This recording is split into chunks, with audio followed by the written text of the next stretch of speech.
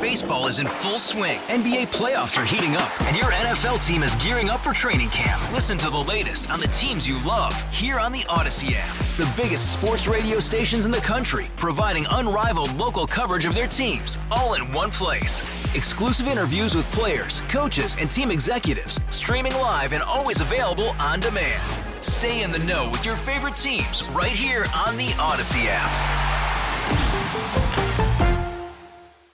Esme Murphy with you, along with producer Jonathan Lowe and one of my absolute favorite guests, Professor David Schultz of Hamline University. How are you, sir? I'm doing well, and Happy New Year to everybody. Happy New Year. Well, listen, we have been talking this past half hour about the remarkable series of events that have occurred with the U.S. taking action and assassinating General Soleimani, as well as other top Iraqi and Iranian officials in that strike. Your take on this, because and we just finished talking with a couple of experts, including Tom Gutierrez, the former dean of Middle Eastern Studies at the University of Nebraska. He said he was shocked by this. I was shocked also by this, but in the sense that the Trump administration, or at least Donald Trump, is facing a challenge. And the challenge is after we pulled out of the Iranian nuclear agreement about a year ago, for a while Iran was playing, let's say, relatively conservative politics, trying to keep a coalition of people together by not really sort of aggravating anything, but it's now restarted its nuclear program. It shot down, or rather it shot missiles into Saudi Arabia, and the United States is sort of stuck in the Trump administration, is that it's seeing the acceleration of Iran's influence, it's seeing the acceleration of the nuclear program. It's also seeing Iran support Hezbollah and a few other terrorist organizations. And so I think the Trump administration didn't have a lot of other options at this point, and this becomes, I think, partly the reason for the strike that they did. And in terms of, what happens next, I think nobody seems to know, but there does seem to be, amongst experts, including the two ones we just talked to, there does seem to be the widespread belief that the Iranians will in fact follow through, and that there will be some form of major retaliation. And there are obviously those people who are concerned about seeing this escalate into possibly an all-out war. Is that something that you see as well? I do, and here's some possibilities for where I think the escalation could occur. One possibility is going to be right in Iraq, because we have the infiltration of Iran into many of the organizations in Iraq, and we have U.S. troops that are there. So I would expect that to be one. Two, I wouldn't be surprised if we saw yet another effort to launch missiles against Saudi Arabia. Three, again, I mentioned Hezbollah before, and since Iran is supporting them, there could very well be coordination with them in some type of attack, either through Israel or against the United States. But the point being is that I think Iran has lots of possibilities for where it can sort of step next, and it may not happen today or tomorrow, but I think most people are certain that something is going to happen short of a direct military conflict or direct military attack against the United States. And in terms of, possibly, what's going on both, domestically as well as internationally, I mean, in terms of what the president is facing, you've got that impeachment trial looming, and some of his fiercest critics are saying, well, the president did this in order to distract from that. It's hard to believe that is actually the case because of the drastic implications of this, but certainly people are talking about this as opposed to impeachment. Well, they are. I was going to say is that you might recall back in 1998 when Clinton was facing impeachment, he launched strikes against Iran, and which basically became the premise. Remember the movie Wag the Dog? Right. And I'm hearing in the last few days, you're probably hearing it also too, that is this Wag the Dog the sequel or something like that. Now, whether that is the case or not, that is, I think, a matter of debate. But there's no question of the fact that in the last 72 hours, discussion of impeachment has somewhat faded from the headlines. But what this now suggests is think of three stories that are now converging. If the first two stories were impeachment, rather the looming Senate trial on impeachment charges and the 2020 election, now add to that possible war with Iran, or let's just say significant escalation with Iran. We've got three different major events or stories that are converging together, and that makes it for a fairly unpredictable, sort of cocktail in terms of how it's all going to play out. In terms of the president, he has said that he did this in order to prevent a war, not to start one. And he has campaigned in 2016 very successfully. He won, saying he wanted to get us out of endless wars. It does seem, with 3,000 troops headed to the region because of this situation, that we are really in danger of slipping back into one. Well, we are. And keep in mind that the president is trying to pull troops out of both Syria and pull troops out of Afghanistan at the same time. And now we have this shifting of troops over into the Middle East, to defend against potentially, further escalation with Iran. It certainly does look like at this point that we're not going to see any significant de-escalation in Middle East tensions, and that the president is walking into exactly what he said he wanted to avoid, which is yet another conflict. I think this all comes back to the decision to pull out of the Iranian nuclear accords, because once we did that, it was impossible not to expect that there would be some type of retaliation. For however good or however bad those accords were, what they did was to at least buy some time and buy some stability between the United States and Iran for perhaps several years. And once we pulled out of that agreement, you had to expect at some point that Iran was going to take action or retaliate in some way. And so this is really just a continuation of really, I think, is a contradictory set of rhetoric that Trump had from 2016. Contradictory rhetoric saying that he wanted to pull out of the Iranian nuclear accords and make sure Iran didn't become a nuclear power. At the same time, he wanted to ensure or say that we were going to pull out of our Middle East engagements. Those were contradictory messages, and they're really coming into collision right now. Right. And the other thing is the president, no one has been more critical of his own intelligence establishment conclusions and analysis than this president. Right. At time and time again, yet he says he is following the recommendations of that same intelligence establishment. Well, and that will become interesting here, because that's sort of what's being said right now. What we don't know is to what extent this is actually accurate. And this is where you normally would be having now the consultation with Congress, which did not occur before the strike, and B, you would oftentimes post-strike like this, you would have hearings in Congress to evaluate and determine what, in fact, the intelligence community said. And there very well could be, on the one hand, the military could have said that, yes, given where he's located, it is possible to take him out, given possibly where we are, let's say militarily, this might have made sense. But from a larger political perspective, it might not have made sense in terms of doing this. And again, this is one of the things that probably the House and the Senate and Foreign Intelligence Committees are going to have to evaluate in terms of what's going on. But also keep in mind that the president has significantly crippled the intelligence community over the last 3 years. So regarding how good the information was they provided him also is questionable. Well, although the intelligence information that guy was landing on that plane, that was accurate. Yeah, that was accurate as heck. That was deadly accurate. Pardon the pun there, but it's absolutely correct.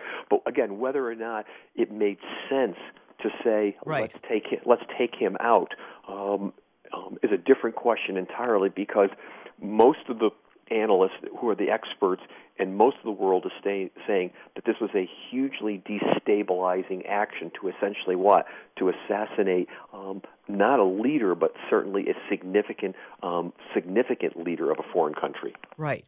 As opposed to and I think it's interesting that people have drawn the distinction between al-Baghdadi and Osama bin Laden, who were not leaders of a nation, but they were leaders of a terrorist organization.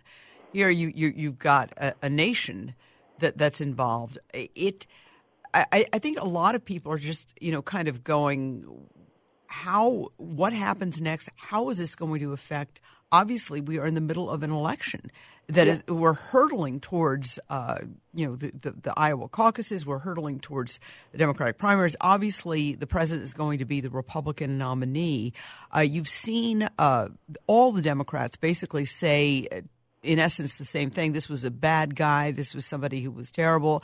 Obviously, two previous presidents, George W. Bush and President Obama, had considered trying to take this guy out and decided not to because they felt it would be, the word you used, too destabilizing and too dangerous and too consequential for the U.S. and its allies. But what are the implications as we move forward here in this very critical time as voters are trying to figure out who should be the next president of the United States, or if President Trump should get another 4 more years? Well, sort of two observations. First, for those of us who are old enough to remember this, some of this reminds me of 1979 and the Iranian hostage crisis, and where the Carter presidency was brought down in the election in part because of the administration's inability to be able to address the hostage situation involving Iran. And I don't know how this is going to play out. For example, if we get involved in a military conflict, is it possible that there will be hostages taken? Now, remember, of course, there is no U.S. embassy in Iran now, so that's not the issue. But it wouldn't be impossible for a U.S. embassy in Iraq to be stormed, or people. Well, it almost was. Almost was, exactly. And so if history means anything, and sometimes it does, and sometimes it doesn't, this could remind many people of how, again, a previous president was brought down by conflict with Iran. And keep in mind also, Iran is very different than Iraq, very different than, let's say, Syria or Afghanistan. This is an enormously large country, with tens of millions of people more than we saw with than Iraq or Afghanistan. And so any kind of a skirmish there is going to be dangerous. And as we learned a few months ago, we were surprised as a country regarding how accurate their missiles were when they took out some of those Saudi Arabian oil facilities. So having said all of that, this now becomes with 29 days before the Iowa caucuses.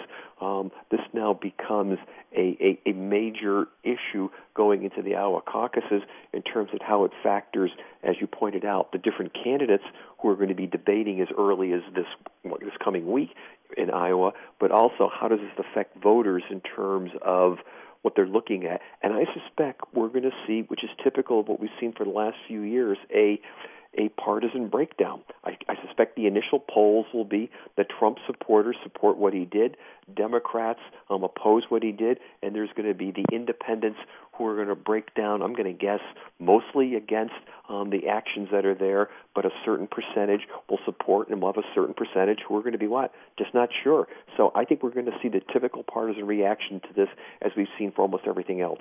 Right. And I think that is definitely a good bet there.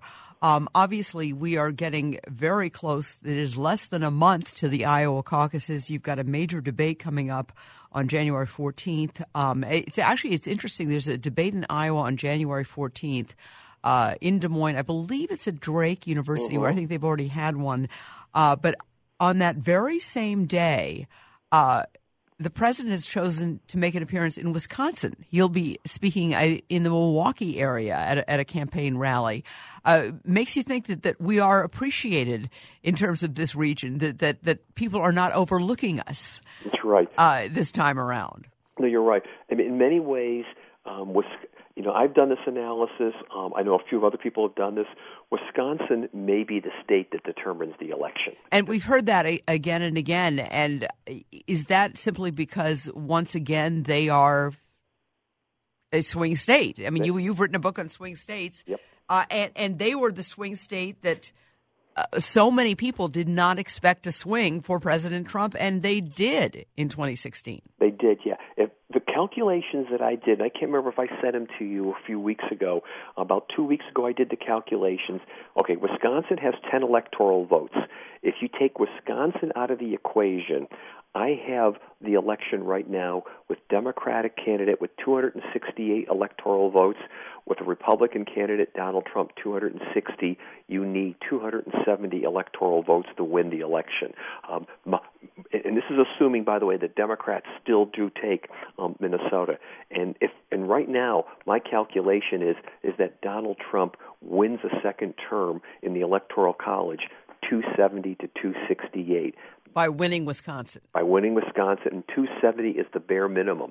But to show you how close this can be at this point is that if we keep in mind that occasionally we get what's called the faithless elector who switches, or keep in mind that Nebraska and the state of Maine don't allocate all or nothing.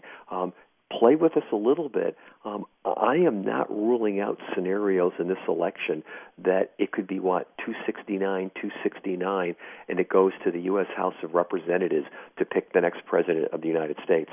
Wow. Okay. Because that's, in other words, those electors, you never think of it, they actually are casting votes in that electoral college process.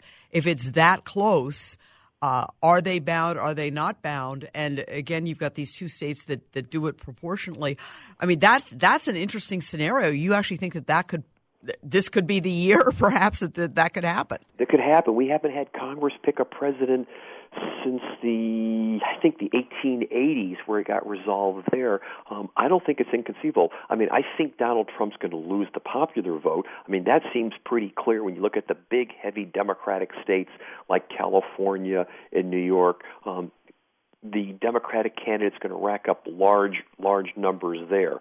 But I think it's going to really come down to it's the race for 270, the Electoral College, and it's conceivable. Now, just so people start to hear it here first, if no candidate gets a majority of the electoral vote, and it's happened a couple of times, the House of Representatives picks the President of the United States, but it's the House of Representatives that would be elected this coming November, which means the incoming House would do this.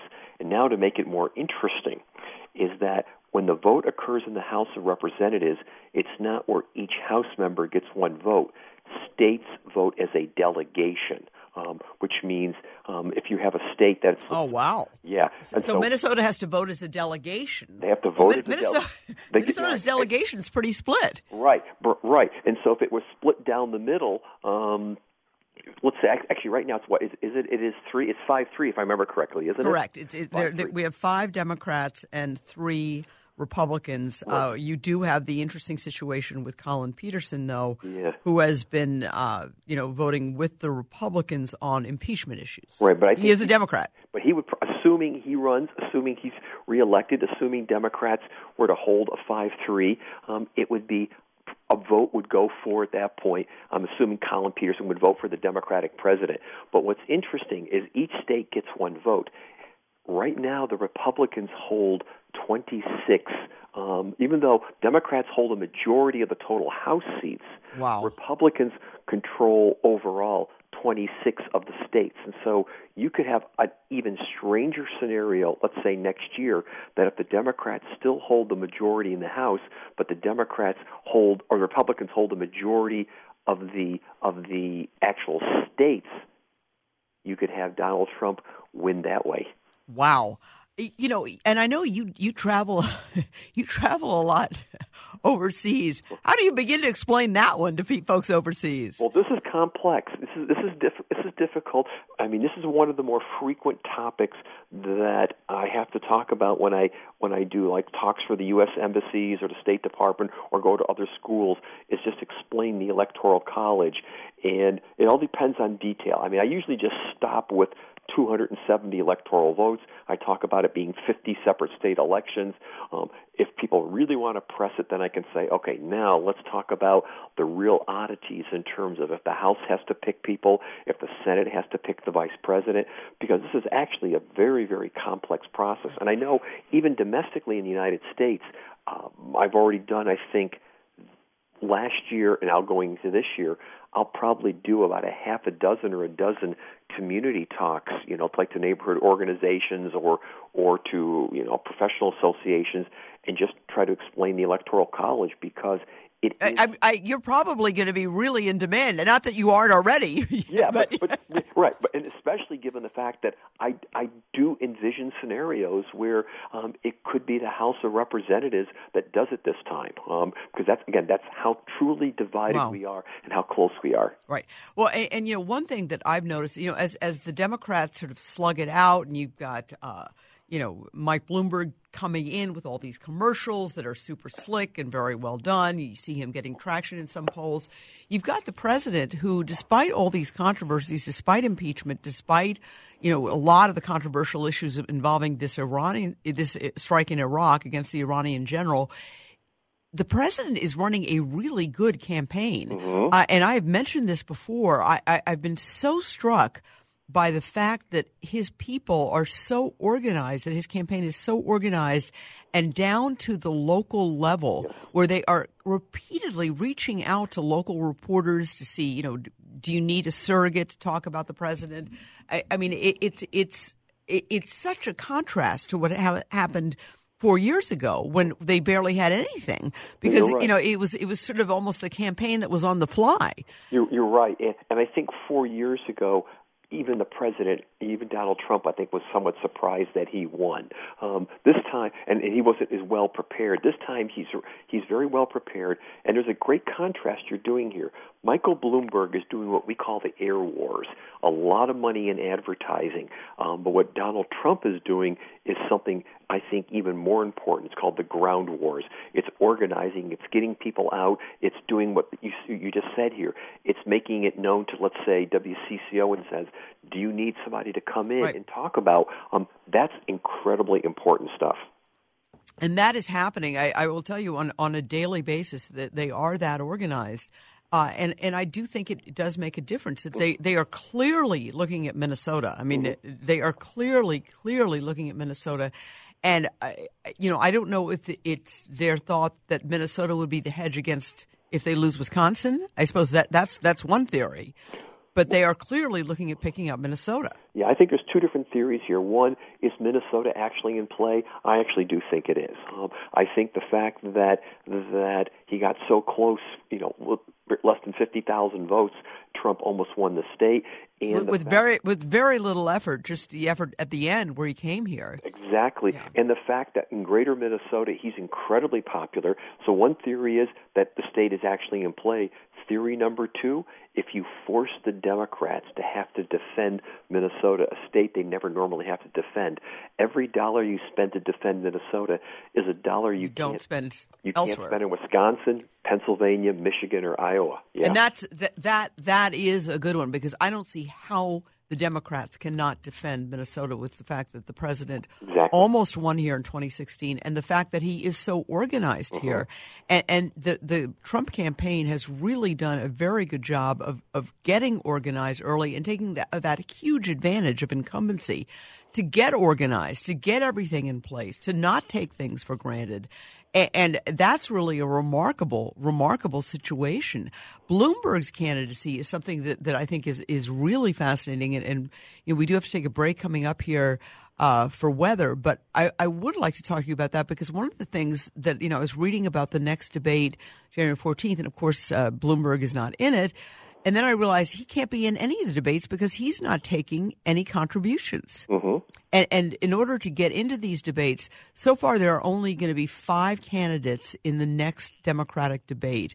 And they are Joe Biden, they are Bernie Sanders, Elizabeth Warren, Pete Buttigieg, and Amy Klobuchar. Right. And they've upped the guidelines for getting in. You have to get more and more people contributing to your campaign, more and more people contributing from different states, and you have to get higher levels in all of these polls, which, Amy Klobuchar, credit to her, has done that. But Michael Bloomberg is not taking any public contributions. He is self-funding his entire campaign, and he's spending a lot of money, if you can judge by the commercials.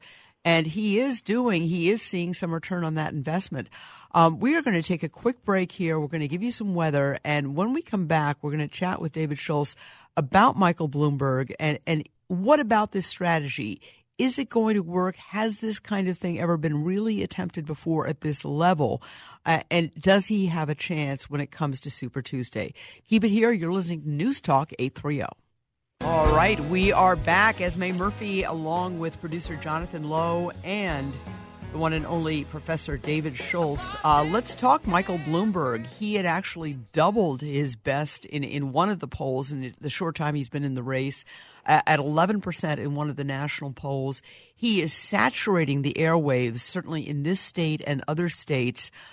Is he going to be able to pull this off? And he won't be in the debates, which I think a lot of people will expect to see him in the debates, and I think might be a little surprised that he won't be in the debates. He won't be in any of the debates if he continues to not take in any kinds of contributions from the public.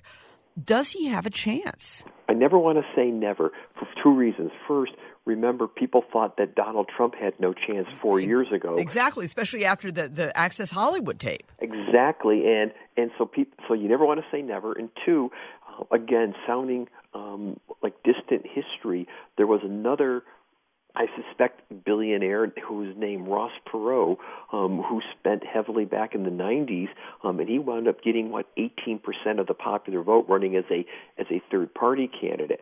And I just mention this because he also didn't have significant ground game. Started off with simply spending an incredible amount of money on advertising. Was running at a time when there was disenchantment, 1992, with the two major candidates, Bill Clinton and with George Bush Sr. And think about it now. What if we have a scenario where perhaps maybe the Democrats aren't completely thrilled, or many Democrats aren't completely thrilled with the top 4 or top 5 candidates and are looking for somebody else, going into Super Tuesday, where nobody has really emerged as a clear front runner. I wouldn't completely rule it out. Now, also throw in one more parallel here.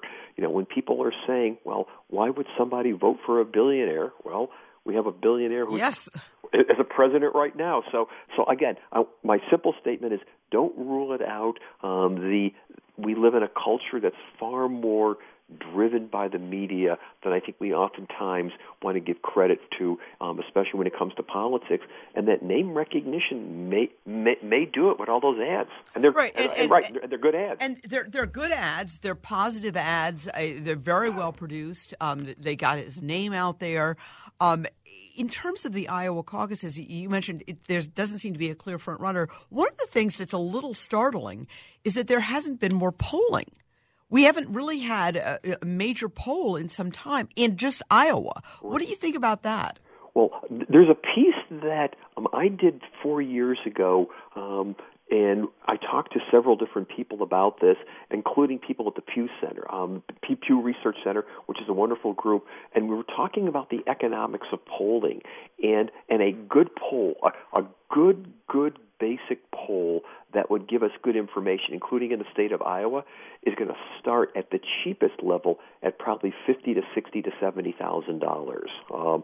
And I just mention that because when you traditionally used to think about who would do polling, it would be a newspaper or maybe a television station. Right. Not too many newspapers and television stations have $50,000 to $100,000 just sitting around. Yes, sitting around to do a poll, and so I think that's part of what's going on at this point right now, is that it is incredibly expensive to do good polls, that you're probably, and our listeners are probably very similar to me. I rarely pick up my landline, right. And even on my cell phone, I oftentimes don't pick up if I don't recognize a number. Most polls to be able to that are considered effective now need to do about 80% cell phone, about 20% landline. Very few people pick up landlines. Getting accurate cell phone information is very complicated. For example, if I want to do a poll in Iowa, and I don't even remember what the area codes are in Iowa at this point, so pardon me, but we're going to have a lot of people in Iowa who live there who may not even have an Iowa area code on their cell phone. Absolutely. And those who do have area codes for Iowa may not live in Iowa anymore. So pinpointing and matching cell phones to numbers to addresses become also exceedingly expensive. So it's just become a very complex process that's very costly, because the more people you have to call to do an accurate poll, the more the costs go up. And so I think it's the cost factor more than anything else. So we're all speculating. We're all speculating on where we think Iowa is right now, on top of which caucuses are harder to predict than primaries. Right. I did see one analysis that said that, certainly Senator Amy Klobuchar has done very well in debates. In some of these polls, she's ticked up certainly a few percentage points. She had a record haul in terms of fundraising at $11 million, which is still way below Buttigieg, Elizabeth Warren, Bernie Sanders, and Biden.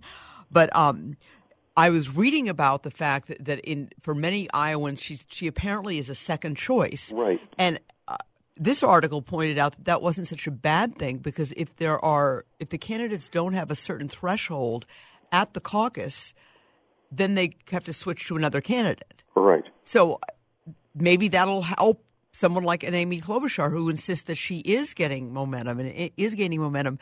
It's possible that she really is, but what we have now are polls from early December that show Pete Buttigieg ahead.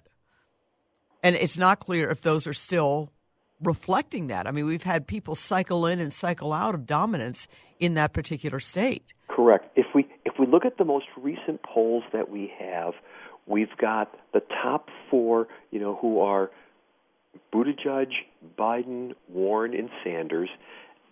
Klobuchar comes in a relatively distant fifth, but she's fifth.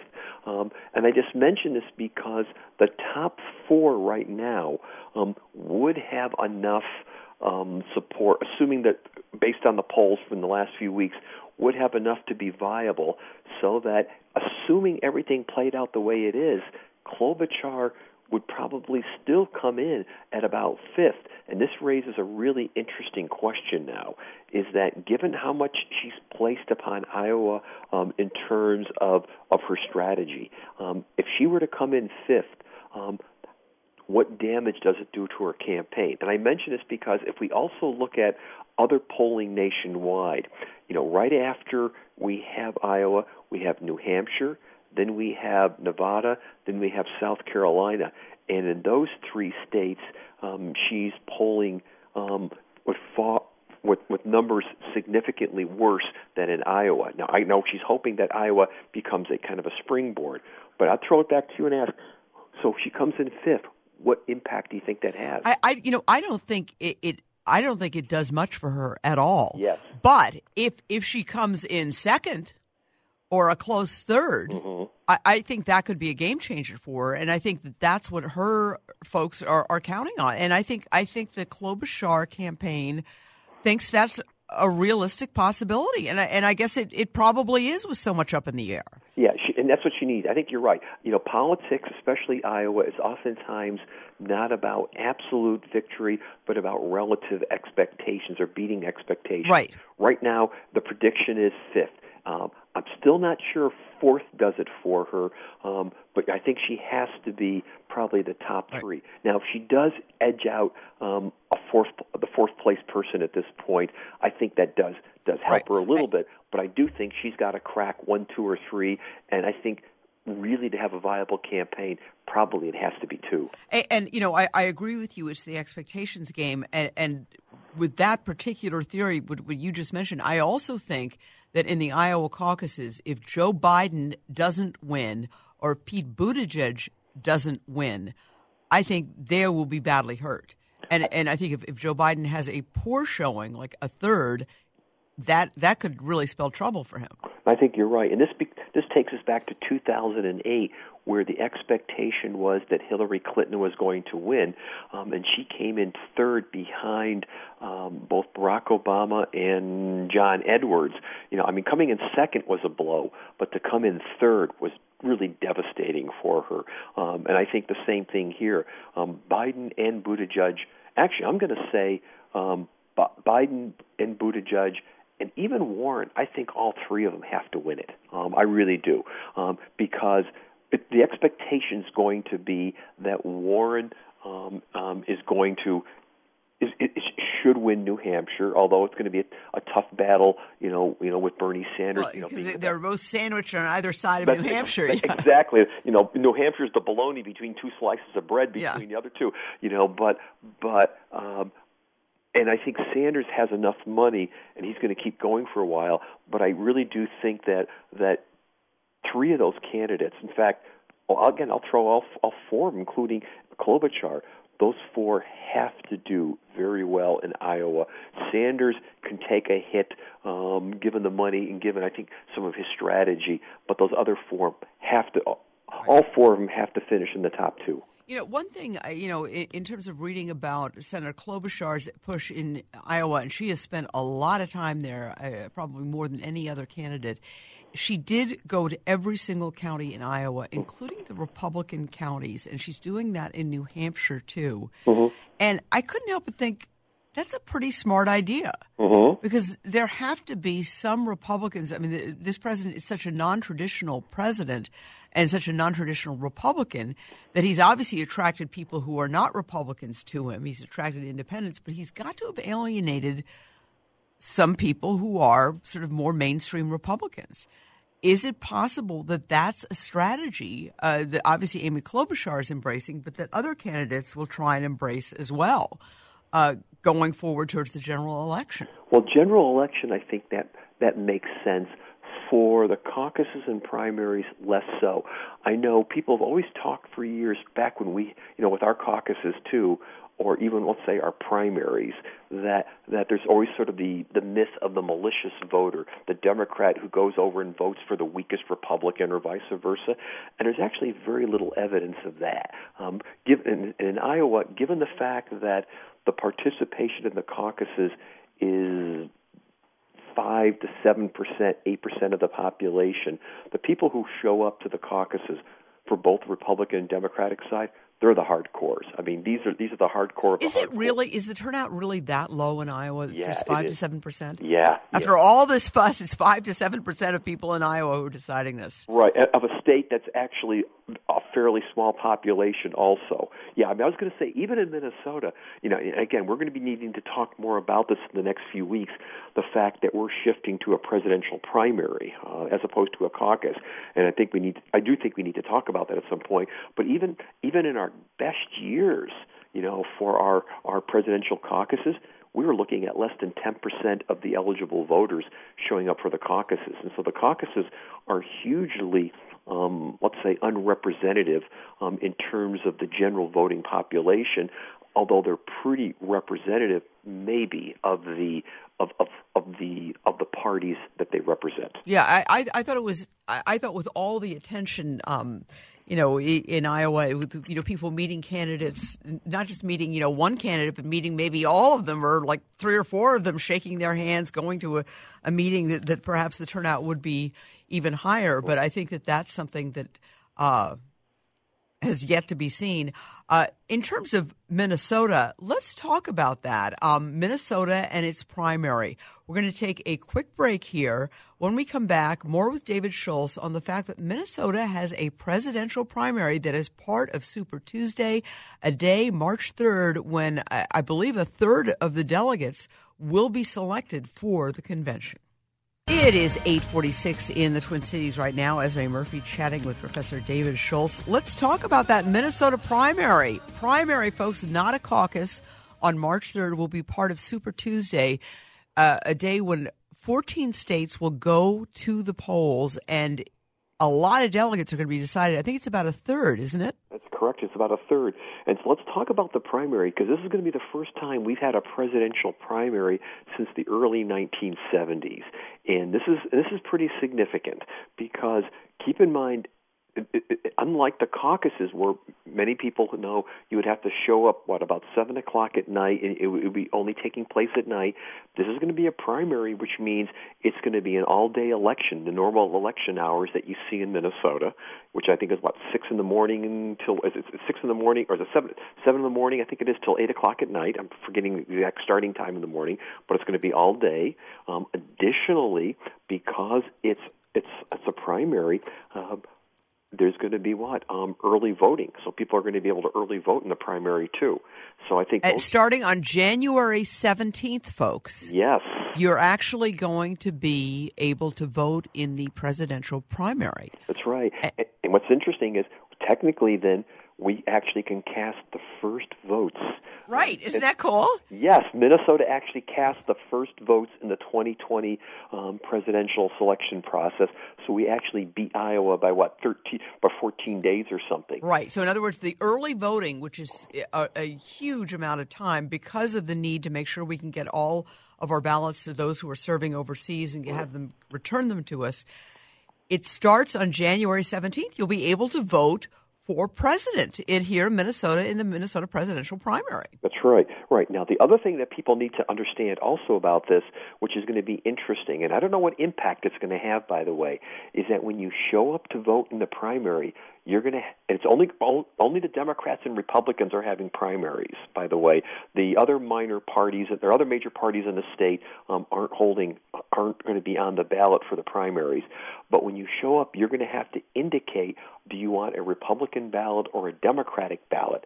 And the reason why this is going to be important is that the parties will know whether you selected a Democrat or Republican, but that information won't be available to the general public.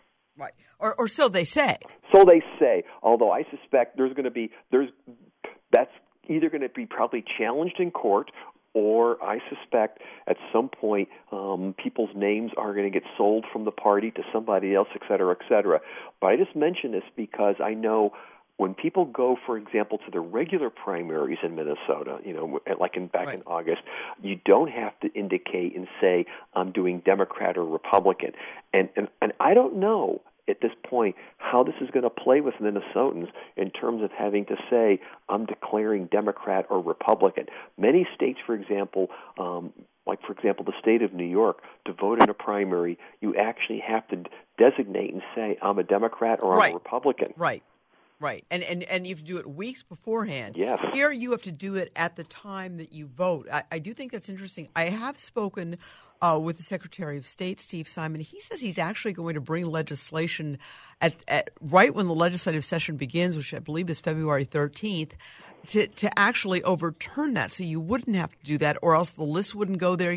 I'm not sure exactly what his specific proposal is, but he's opposed to that. And so, but that's cutting it pretty close, though. It is cutting it pretty close. And there will already have been all these people that will have voted. Exactly. So I suspect it may not have an impact this time. And I know the parties don't like this idea because they actually want to know who's voting. In the same way that when it's the caucuses, they know if Jane Doe, or John Doe shows up to a caucus because they use the caucuses as a way of fundraising, party building, and they want to use the primary for that purpose also. So this is not going to be an easy move, for the Secretary of State to change this. But again, this is going to be interesting because, and we've talked about this before, Minnesotans are very private people. And I'm not sure how the idea of having to designate and say you are a Democrat or Republican or casting one way or the other, what the impact is going to be. But the only thing you're voting on is the presidential race. Exactly. Okay. Because there are other parties as well. Yeah. We've got the two marijuana parties. That's right. That's right. And there will also be another primary in August when you'll be voting for, different House positions and that kind of thing. So there still will be another primary. But I agree with you. I don't think people are going to like it. It's interesting. I was there when Ken Martin, the chair of the DFL party, filed his slate of candidates that will be on the primary ballot that Minnesotans will get to decide from. And he said that he doesn't like the idea of the parties knowing or getting these lists of this because he said, in his opinion, the Democrats are so much better organized than Republicans that it's giving Republicans sort of an advantage they don't have. He says that, we've got all the Democrats figured out, but Republicans don't have as good an organization as we do, and it's going to help them more than it's going to help us, which was an interesting point. It is, except I'm not sure if the Republicans are as disorganized as the Democrats think they are. I think the other side always wants to make that claim there. But even with this concern there about the designation of party, again, if I can do a parallel here, when we're getting about 7 to 8% of our voters to show up for the caucuses, right next door in Wisconsin, which has a primary, they've been getting about 38 to 40% of their voters. And so I have to think that no matter what, we're going to see a dramatic uptick in terms of the number of people who participate in the primaries, which on balance is good. We ought to have more people involved. Right. And it's too, I think I've shared that with you. I've shared it with some listeners too. I actually covered the Democratic caucuses in 2016, which went overwhelmingly for Bernie Sanders, and I was assigned to a school in St. Paul, and I can't remember the name of the school. It was so crowded that people actually fainted. Yeah. And for people who were disabled, it was almost impossible to get in. No, you're right. It was a terrible situation. For people who had small children, it was just something that was just not conducive to participating in democracy, because it was just completely. It was great that all those people turned out, but it was way more than anyone expected. That's right. We had traffic jams in some places, across the Twin Cities and across Minnesota for people trying to show up all at the same place at the same time. Yeah, it was not good. Right, and you're absolutely right. And the fact that we have people who worked second shift, who had child care duties and so forth, who were ill, couldn't make it, and so the fact that we have all day and we have the early voting is good. And we've talked about this before. One of the groups of people who most takes advantage of early voting are women with children, working women with children. Right. Well, and it's completely understandable. So I think that will be.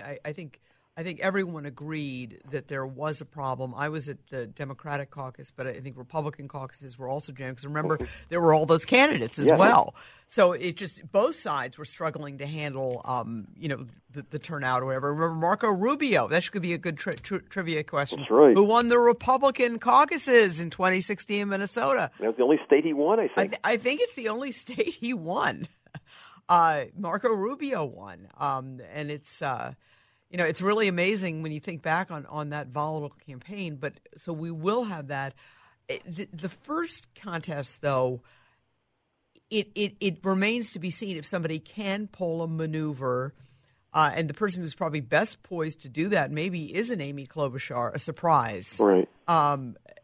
Anybody else, she's the only one who's been sort of inching up and moving sort of in one direction. Mm-hmm. Which credit to her. She's really done better than all but 4 or 5 of these folks. That's right. Yeah, she's held her own very well, and she has some money to do things at this point, and it's really going to come down to now the next 30 days, because we again as we mentioned a little while ago here, we've got 3 or 4 candidates who all really need to win Iowa or do very, very well or exceed expectations, and she maybe is not quite as placed as well as the other 4, but again, we've had lots of different people who have done very well at various stages in Iowa as the voters are giving them a look, and maybe she's going to peak, in the next month. We've had people, circling up and then circling back down, and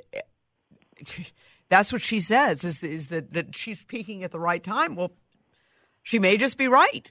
Right. Well, and the proof of the pudding will be 30 days. Right. In 30 days, it is remarkable that it is all happening that fast on top of this sort of tableau of extraordinary world events.